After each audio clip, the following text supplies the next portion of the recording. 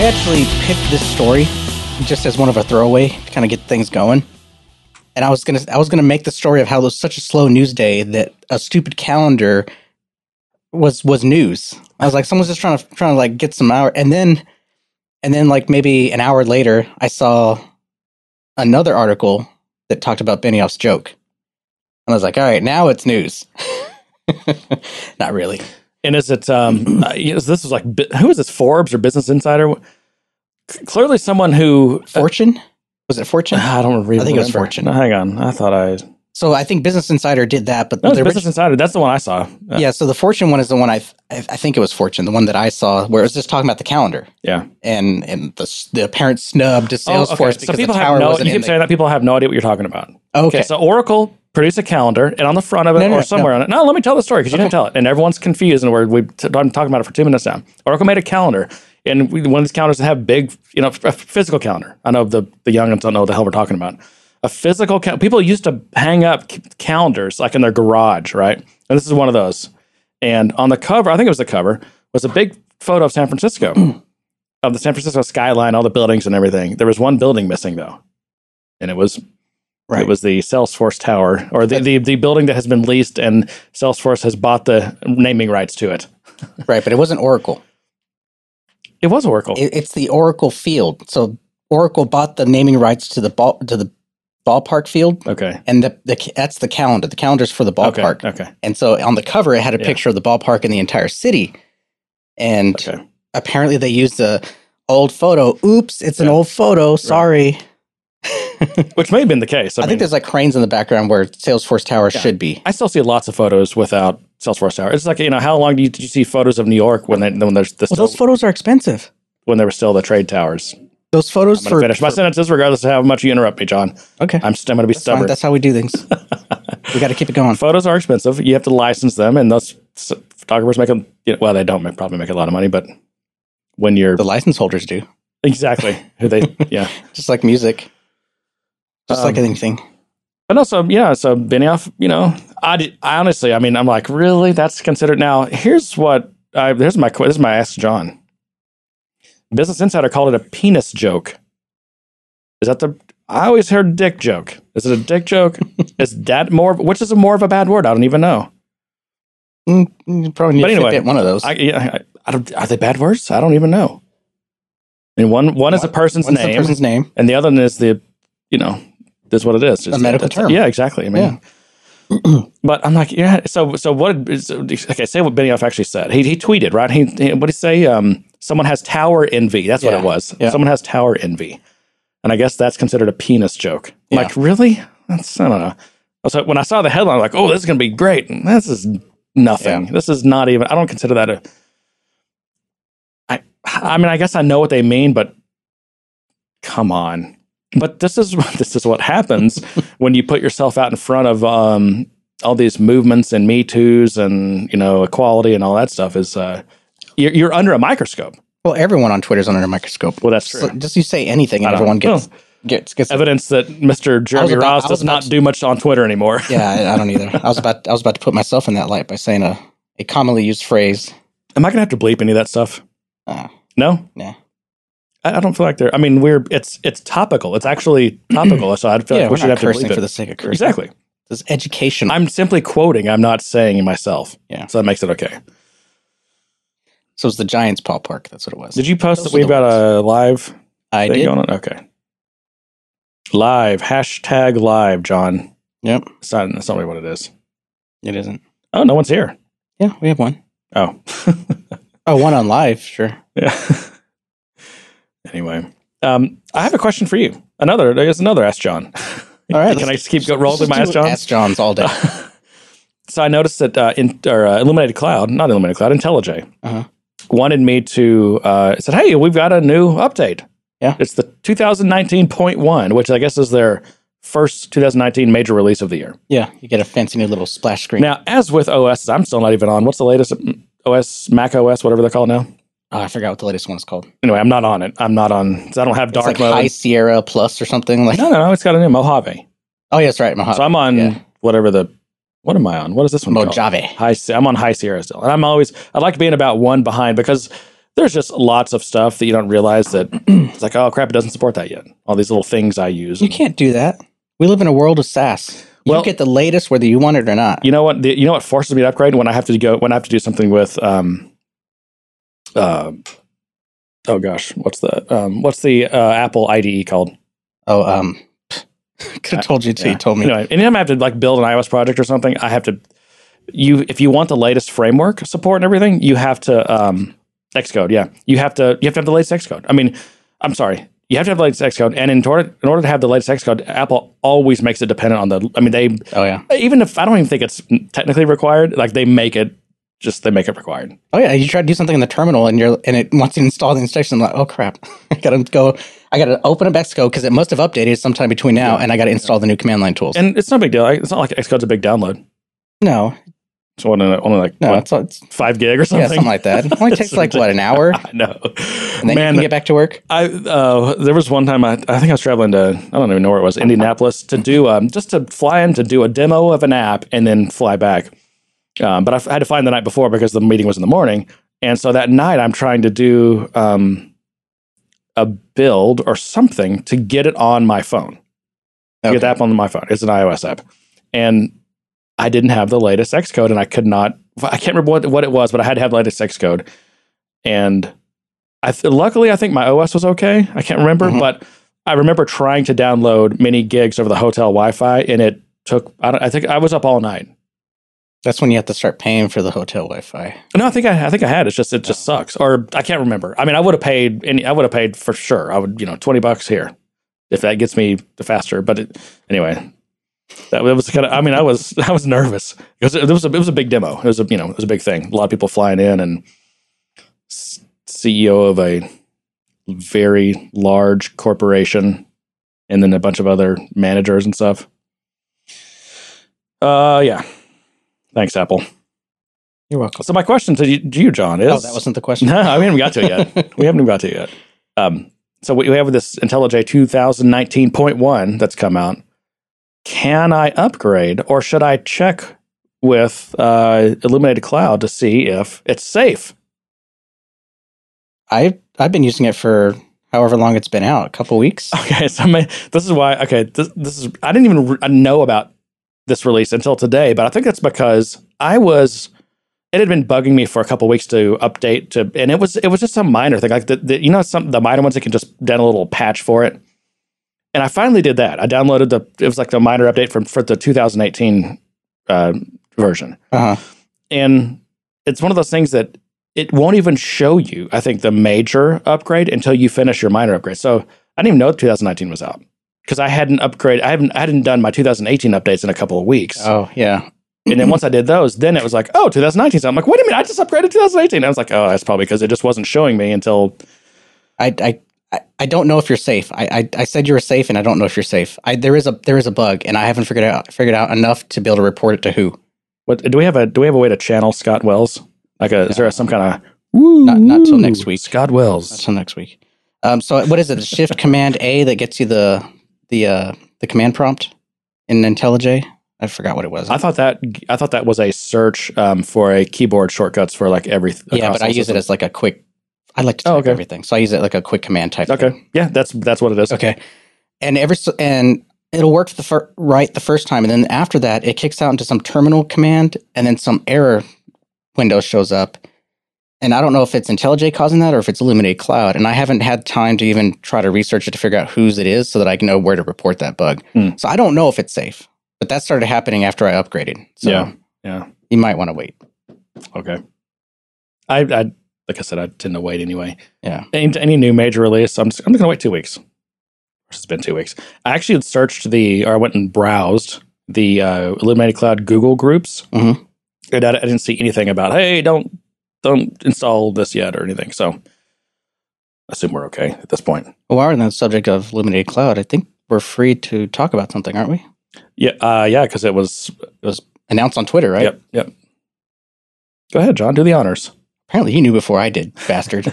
You're in the club. You're in the know. Yeah. Part of the cool crowd. Yeah, it's along with signing my MVP NDA, I signed my you had an IC, Scott Wells. You had an IC NDA. My Scott Wells NDA. No, actually. So I just wanted to mention, and give a big shout out and congratulations to Scott Wells, who I think starting next week will make Illuminate Cloud his full-time job. Yeah, that's awesome. So for the longest time, what is it? How long has he been doing this? 3 years? 4 years? 5 years? I don't know. I don't know when he actually started. That'd be an interesting question to him. Yeah, so the Illuminate Cloud as a plugin was something he developed, and he has a full-time job. And he's always been extremely responsive on support and everything else. And so I don't know how he's done it for so long, but I'm glad he's going to be able to do that full-time. And yeah, that's interesting. I mean, I've always wondered, I try not to like pry in people's business, but I think I've asked him before, like, hey, how's this thing doing? Is this a business, you know? Mm-hmm. And I think when I asked him, I don't even remember. I can't even tell you what he answered because I don't remember, but I feel like the answer was like, it's not bad, actually. But he, at the time, didn't have anything to announce or wasn't comfortable saying anything. But I think I did know that he was planning on going full time, you know, at some point pretty soon. Yeah. But yeah, that's pretty awesome. So it's, you know, apparently it's a business, you know, that can support him.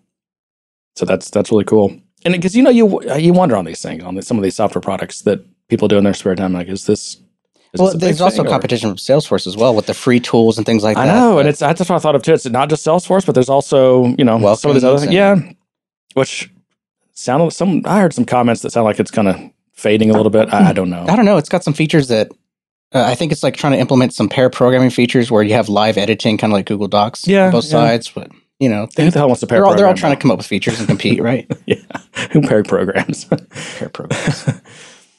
But yeah, and I would think the big thing though is Salesforce. You know, they're apparently I don't use VS Code, so haven't experienced it firsthand. But you know, they're trying to pay down their sins of the Eclipse days by coming out with a pretty decent like plugin for VS Code, right?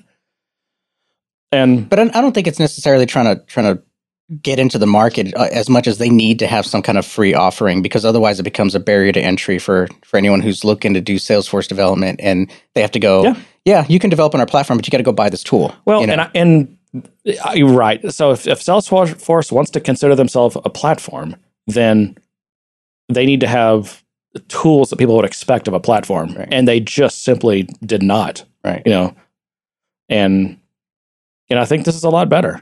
And I think there's going to be room and opportunity for others, because others who are focused on that type of product will be able to add features and do things like that. They need a good story. They need a good tooling story. And it's, you know, as far as like an IDE or editor, I think this is a pretty good start. There's other areas of tooling that they're working on, but still need a lot of help.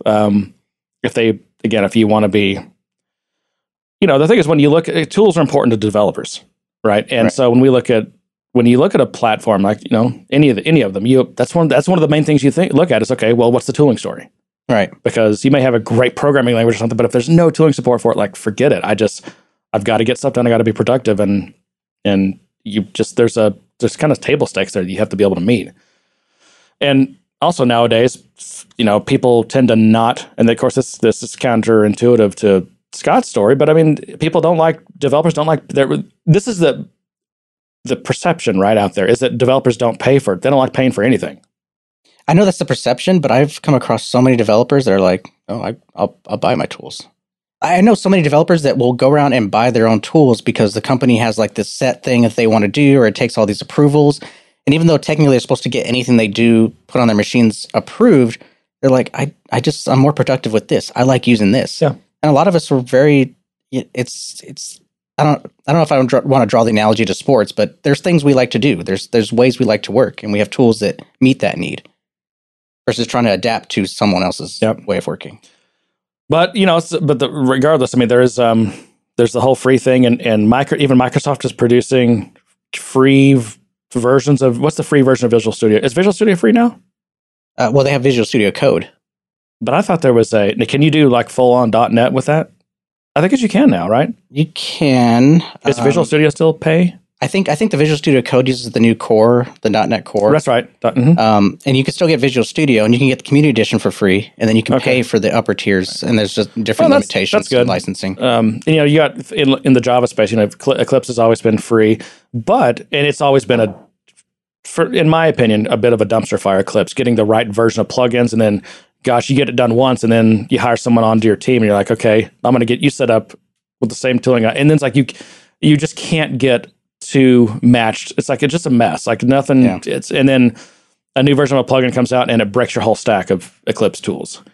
And there were solutions to that even in the Eclipse world. Actually, I think they're in town here, somewhere in Dallas. There's a company, I can't think of the name of it right now. Is it MyEclipse? It is called MyEclipse, I think. Or that's their product. Maybe their company's a different name. But it's like a distribution of Eclipse where they've curated all the right versions of things. And it's more of a, in terms of like just you install it and it works, it's more of an IntelliJ-like experience. And it was it's not free. You pay for that. And then of course you have the IntelliJ thing, which they do have a free, the community edition, right? Which is quite a nice tool. But if you want certain, they call it like enterprise stuff, but just there's a lot of features that if you want, you got to actually buy the one that you pay for. But it goes to show you though that people do. I mean, what are they called? JetBrains. Yeah. I mean, kind of a great example of a developer tooling story there. Yeah. They're they're kind of a big deal. Yeah. I think they employ is in the hundreds of people. And they're doing cool stuff like developing languages like Kotlin. That's 100%, which is now it's almost it's not like an Oracle supported thing, but it's kind of as first class as you can get nowadays as a Java language. Google has adopted it for the Android project. It is I think the only first class language. I think it's more supported than even Java is now. Mm-hmm. I mean, either one are fine. Obviously, it kind of all boils down to bytecode, but. No, it goes to show you that people, if you give them a compelling reason and they're saving them time and money, they will pay for it. Yeah. I mean, I've always said that, of course, I pay for IntelliJ anyway. It's always been my tool, not only for Java, but for a lot of other stuff. Yeah. And when I found out about Illuminated Cloud, I thought, no, okay, I'll take a look at this. And liked it and then ended up buying it and thought, man, and then once I, of course, got some experience with that, I realized that, man, this is some of the best tooling money I've ever spent. Yeah. If you're going to be doing Salesforce work, you want good tools, and without a doubt, Illuminated Cloud is. I mean, I make the license cost back in probably an hour. Yeah. Exactly. So I think you're the one that introduced me to it, and I'm glad because I think at the time Maven's Mate was going away. I was pretty much just kind of dangling along with that as far as I could go. And I was kind of looking for a new IDE. So, yeah, I mean, I'm full on the IntelliJ IDE itself. You were quite resistant. I don't want to say resistant. You were skeptical, and probably for good reason. I mean, Java doesn't have a good reputation for having great UI tools or whatever, great UIs. Yeah, I think because I saw it as mainly a Java tool, and it is. It's a Java IDE, and even Illuminated Cloud is meant to cater to Java developers and the way it works and the way the commands work and your hotkeys work and all those kind of things. But once I got into it, and it was really natural and it felt really good, and I still enjoy it. Yeah. There's one thing that, in Scott's mission is to make the Salesforce development experience just as rich as the Java development experience on IntelliJ. And that's one of the things. It's the goal, and it's a noble and correct goal. It's a huge goal, though, and it's a goal that, not because of any of Scott's limitations, but just because of the scalable, dynamic, world's leading metadata-driven platform, the limitations in it. Yeah. Like, for example, I think I talked to Scott about this. Maybe this is over our Slack. But there are situations where, let's say you're in a Lightning controller, and there's a method call to somewhere in the helper. You hit Command B to go to that source of that thing because you want to see that method, and it brings you up a list of things to go to because it doesn't. And I think that's the scenario where you see this. It can just show you the list of where there in JavaScript there are methods with that name, and you have to pick it. It doesn't know which one, and that's because Scott could probably bake in assumptions, and I actually would suggest he kind of look at that. I don't know, but there's really no connection. There's no metadata connection, and there's no in the code. There's actually no explicit connection between, for example, I hope I'm getting this example right, but like a controller class, not a class, the controller JavaScript. Is it a module? I don't even know. It probably is, and the helper module. Right. There's nothing, and if you do a tool, look at the tooling API, do a describe or whatever the hell it is in the tooling API, there's actually nothing that connects those two modules. Right. Other than convention. And that's why I'm like wondering, can Scott just say, hey, I'm just going to, maybe it's an option too. Like, do you want it to more aggressively try to use conventions to connect these things? Yes or no? Because I would probably turn that on and, knowing that every once in a while there's going to be a false positive, right? Right. It's going to take you to the wrong thing. But I think Salesforce has kind of moved the cheese on everyone, and we're all trying to chase web components now. So it becomes a matter of, okay, how much more do you invest in Aura and the way it works? Oh, Aura's not going anywhere. It's not going anywhere. And I suspect you'll have the same type of issue with the Lightning Web components. I think Aura was young enough that, there's a lot of stuff built on it and everything, but I think people have kind of created this cadence of transitioning stuff from Visualforce over to Lightning, and it's not. I don't want to trivialize it, but it's not that much of a difference to say, okay, we're going to start using Lightning Web Components over Aura and start transitioning those as well. Not that you have to, but if you're making a change and you're touching a component as well, why not just bring it forward to the more modern technology? Yeah. Oh, and I still haven't done much with Lightning Web Components other than just kind of mess around and watch some of the things on it. But it's just from what I've seen, and also having worked with things like React and Vue. I mean, it's much more in line with that, with modern. I'll call them quasi web components. They look like web components, and they're in some ways they kind of implement the different specifications that are behind the web components, but they're still proprietary compiling and bits and things that are going on, which is fine. I mean, the point is it's still just a way better developer experience, and it's really close to web components, just like Vue is close to web components. Yeah. It's not raw, because the problem is the browser support and everything else. They take kind of what could be raw web component, but then it compiles it down to stuff that runs on all kinds of browsers. Right. You got to stick that shiv in there. Yeah, exactly. From a developer perspective, though, if you feel like you're doing web components, it's just that, yes, you do have this compilation step or whatever, some kind of build step where you're making it, you're compiling it down to lowest common denominator. Yep. Well, I want to pop the stack because I know you wanted to make it this short show. Yeah, this is going to be short. We're actually really trying to make it short. We have two community topics I want to get to. It's going to be a short show only because it has to be a short show. Oh, yeah. It has to be. Yeah. Otherwise, we couldn't do it. It's just not in our DNA. Well, I mean, look at this. We talked for like 20 minutes. We haven't even got to a topic yet. I guess we've done a couple. I mean... All right, so this is from Justin Milburn. He gave us permission to use his name. Are you sure? Okay, because I saw one thing come in with at the bottom that said, "Do not use my name." Yes. Okay, you know that? Yes. You got that? Okay, I got that. Great. Thank you. Yep. This is from Justin. First, let me thank you for your show. Should I skip the fluff so we can get? No, I like fluff. I haven't seen this. So, okay. Yeah. First, let me thank you for your show. I listened to it on my way to and from work, and you guys have gotten me through many traffic jam with less swearing than would otherwise be coming from my car. Your sense of humor coupled with the real-world usefulness of the topics you cover have helped me both in and out of the office on quite a few occasions. As a matter of fact, I just last week ran into the Visualforce page /Apex controller development issue you discussed recently. I think that was your topic. And I was able to diagnose the problem immediately rather than beat my head against a wall for hours wondering why it wasn't deploying. Which issue was that? Because I wonder if they were listening to Justin was listening to an older episode.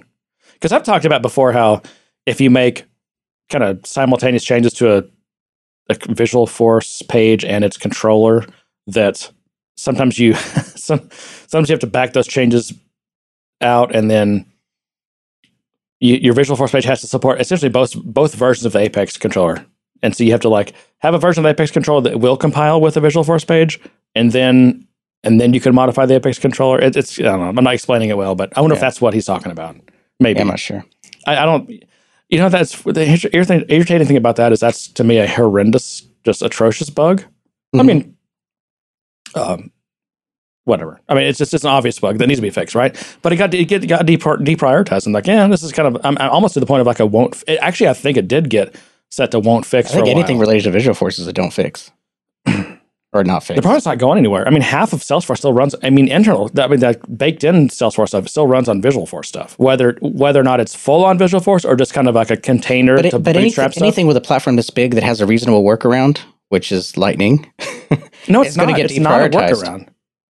And I bet I wouldn't be surprised if there are similar problems with. I'm trying to think of how that would work, but with Lightning, I mean, it's kind of just the philosophy, the ethos too. It's like, are you okay with just a really horrible bug in your just basic compiling of like where your compiler and your linker can't get dependencies right, like just across two entities, a Visualforce page and a controller? Is that you set that to won't fix? Come on. I mean, I don't know. And it's not an uncommon thing. I hit that all the time.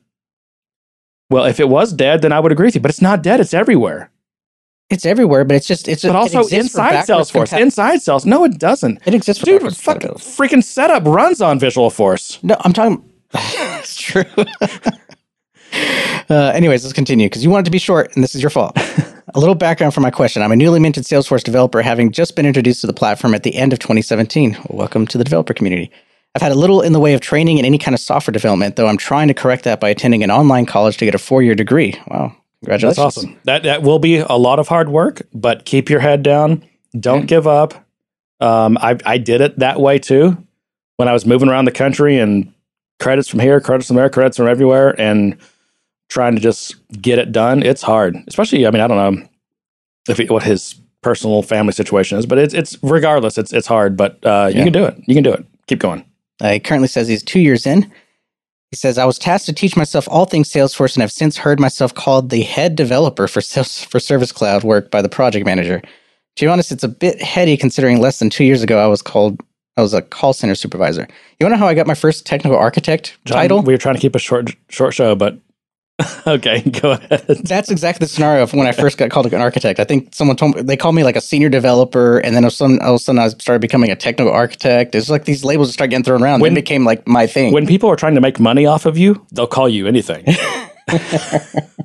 Meet John, my senior technical architect. Yeah. I'm waiting for that VP of architecture title to come up. Oh, yeah. Or what is it? C of VP. C-level architect. The chief architect. Yeah, let's make me the chief architect. Yeah, let's start that. I like that. Sounds good to me. He says, I'm currently in the middle of discussions around our version control system, remote repositories, and our overall branching strategy for Salesforce development. Our current branching strategy is less than ideal, with code being merged into the master branch before being validated by the business. We currently have access to one full copy sandbox. That's pretty awesome. That's good. That's more than most of us get. That's true. One partial copy sandbox, and more developer sandboxes than we can shake a stick at. Yeah. Which is more of a hindrance than I think a benefit. Those things are getting created left and right, and I have to like make an initiative to consolidate. Just because it starts messing everything up. Oh yeah, and they're named everywhere. Yeah. How would you structure the development workflow to take advantage of the resources we have available to us? Assuming we have enough dev sandboxes for every dev, to have their own and still have enough left over to almost give them all another one. Yeah, that's right up your alley. It is. So I don't know which strategy they're using for their branching. I tend to like I still kind of like the kind of the original Git flow model, and I don't know. Let's do we have a links thing here? Let's see links. Git flow. By the way, titles. I hope someone is doing titles because. Oh, yeah. You just Google Git flow, look at the first or second article, and there's a couple of good. I still like the original. The company that there's some company that they published a blog post on there how they do it. I still like that. And as with a lot of these, the more popular ones, master is considered like what's in production, right? So you don't merge into master until it's in production, or the better thing is when you merge into master, it kicks off a deployment bot that then puts that in production. I like that model. And so you might have, in addition, so master essentially is what's in production, which is great because that's how if you want to know what's in production, you maybe someone's reported a potential bug or something, you can just look at master. That's the code that's in production, and you can, whatever, you can see what's there. And you might have a dev branch, right? This is I always like to have a dev branch, and that's just where you do your regular development, like for new features and things like that. Known bugs, whatever. You do it all in dev, which eventually will get merged into master, right? And then if you're doing a thing where you do maybe sprints or iterations, typically what you'll do is you do your work in dev, But when you get close to basically like starting the QA process for the iteration you've been working on, you branch off your dev into a QA branch, like a release branch. And that becomes kind of like the candidate branch for what is going to get merged into master, what will get merged, put into production. So maybe that particular code set gets deployed to like a QA sandbox or something. Okay. All right. That makes sense. And if you find bugs on that, then you can fix them on the QA branch. But the idea is you're not doing additional feature development on that QA branch. Like that's kind of like frozen, except for bug fixes, right? What's good about that is, number one, you can keep doing that. You keep fixing bugs on the QA branch. But it frees up your dev branch, so everyone can also be working. And the guys who are, and I say guys and gals, and theys and thems and all those, the z's and zays and whatever. People who are working on new features or new bugs, whatever, that frees up the dev branch. So that you've split the dev branch and what is going to be the release branch of the next release that goes to production. Sure. Okay. So if you do end up fixing bugs on the release branch, Git makes it easy to eventually merge those back into dev. So you're not refixing those same bugs in dev. You eventually merge QA back into dev, and you also merge that QA branch or release branch, whatever you want to call it. That's what gets merged eventually into master. Okay. So how do those branches translate to sandboxes? Well, so usually master is in your production Salesforce instance. Dev is going to be again the model of really every developer needs their own sandbox, their own. If you got a corporate job, right? So your own sandbox, and then the release branch is a QA is like what I usually call a QA sandbox, which is ideally a full sandbox. So you use your QA sandbox as your release sandbox? I usually have some kind of like QA environment and a staging environment for releases.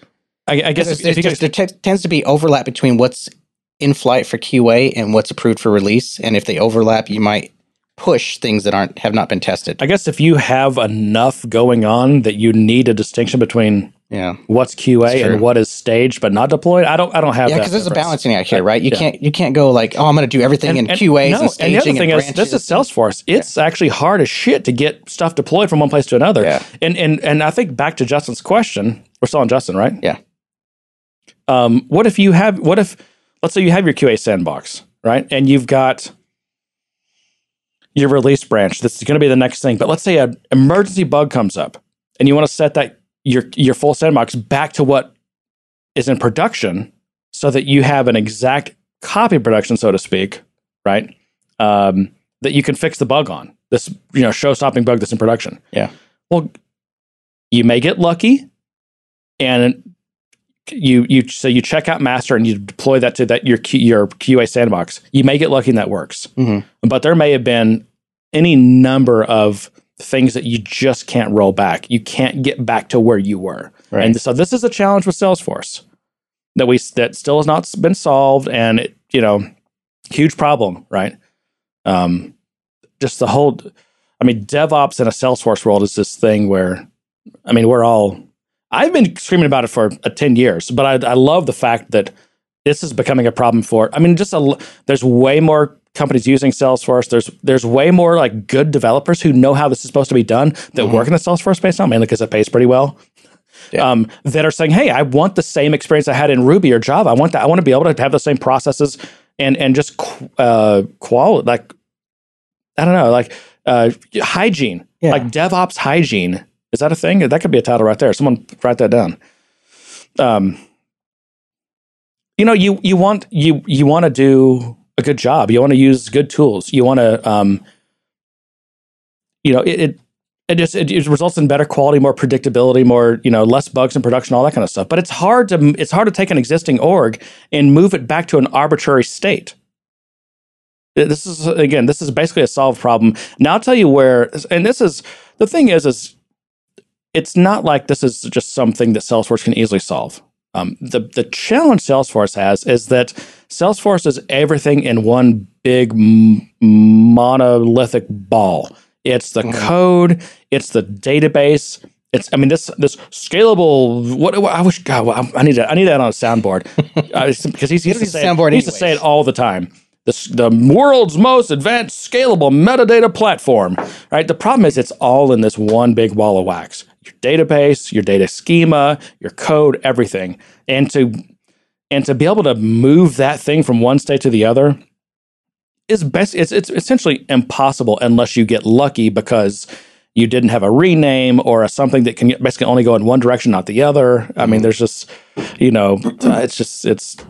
can be very difficult. So we got to get to some advice here because we don't have much more time.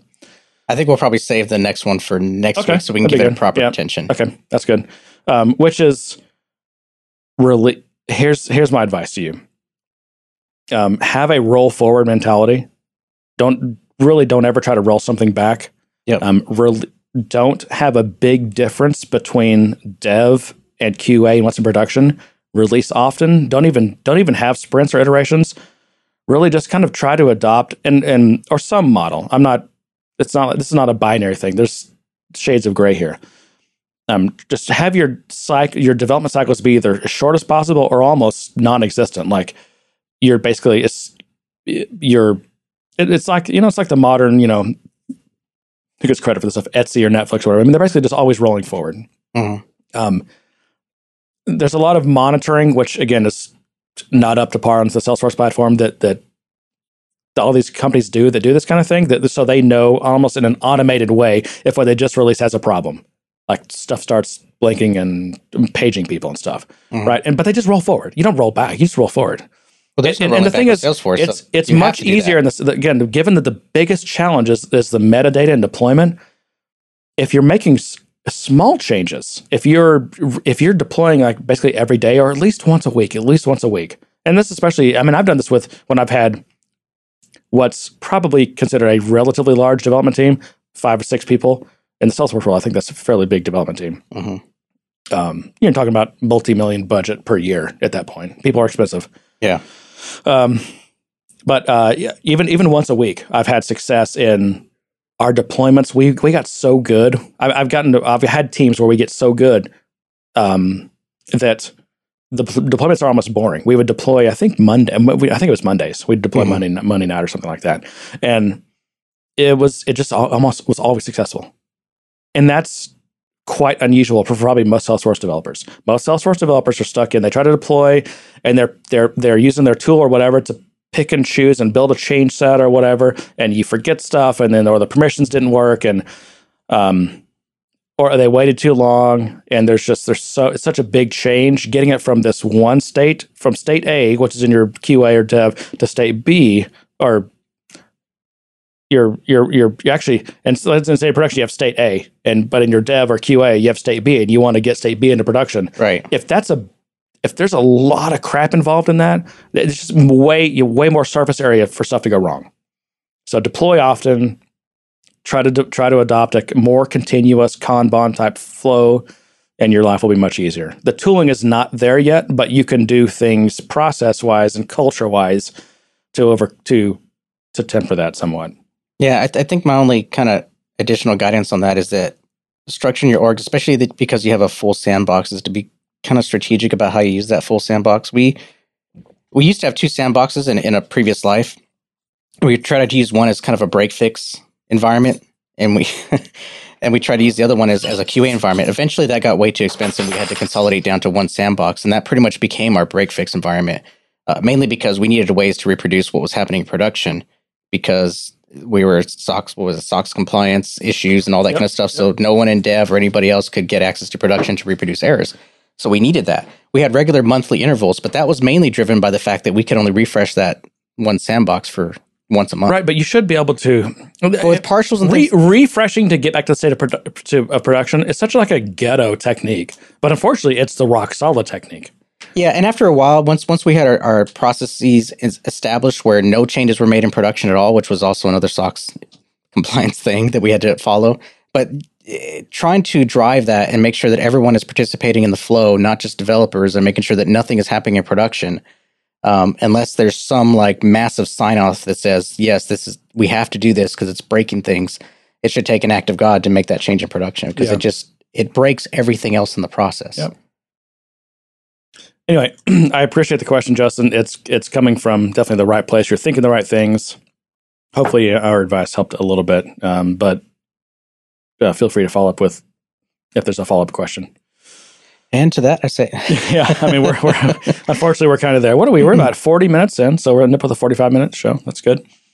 Got to do the necessary, which is I mentioned the Slack. We have a very useful Slack. It's a fun group.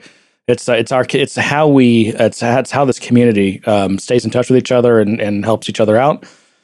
And if you're not in that Slack, you really should check it out, especially after moving to what's it called, Fireside, which I still haven't been able to bust your balls about on the show yet. I'm going to do that next week. I know you are. Just because it's fun. Anytime you get a chance to do that with John, it's fun. I can see that, we see our stats and actually we have it's what are we, those are 600 and something people now in the Slack. And I know a lot of them are not as active, but it's, they're it's quite a, what's the word called, when you've got, critical mass there, Yeah, I would say. So. But there's a lot of you, I can tell. I know because I see the numbers. There's a lot of you that haven't joined yet or whatever. And if you're on the fence or whatever, you should just check it out. We sure as hell don't make any money off of it. That's not what this is about. This is about you, right? Listening right now. You might find that it's a community that is helpful and something that you need and just an outlet or whatever. Who knows? But check it out. You do that by going to gooddaysirpodcast.com. You click on community. And John has a really snazzy new form, I've noticed. I will give John some kudos on that one. Although it's, you're outsourcing it to whatever, myforms.com or whatever it is. It's Typeform. Typeform, yeah. But anyway, that just sends us your email address, which John will use to add you to Slack. And then that email address gets destroyed because we don't, unlike a lot of these shows, which I've found out, sell these lists for lots of money. We don't do this. That's not how we operate. It's not what we're driven by. Sure, money's great, but that's just not what this is. This is a discussion, an honest discussion. We want to keep it that way and not taint it with. We don't want to cross the streams. Yeah. Is that fair enough? It's fair enough. Okay. Tell your friends, tell your family, tell your coworkers that are into Salesforce about the show. And that's just how we kind of grow this thing. And there are people who don't know about it who might benefit from it, or maybe they'll just be like, "Who are these jackasses talking about penis jokes? What the heck is this?" What? It's kind of funny because I've seen in people who are like well known in the Salesforce community, MVPs and everything, on Twitter saying, "Hey, I just listened to the Good Day Sir podcast for the first time, and what the hell is this?" And this happened a few weeks ago. I just happened to look at Twitter, which I don't do very often anymore. But I replied to the guy, and I'm like, because I think I follow him, and I did, because he had never listened to the show before. And I replied to him, I said, "Hey man, just listen to one or two more episodes, give it a chance just to see." Because we go down weird rat holes, and sometimes we'll talk about beer for 30 minutes, which I get it. And it's probably not a lot of people's thing. Just kind of hang in there. You might hear, you might eventually get to know us a little bit, and you'll see that we do talk about, stuff that is germane to your interests. Yeah. But people have to know about it. That's the thing. You gotta tell people. And we don't, obviously we talked about the whole, this is not commercial. We don't make any money. We obviously don't advertise. There's no money there.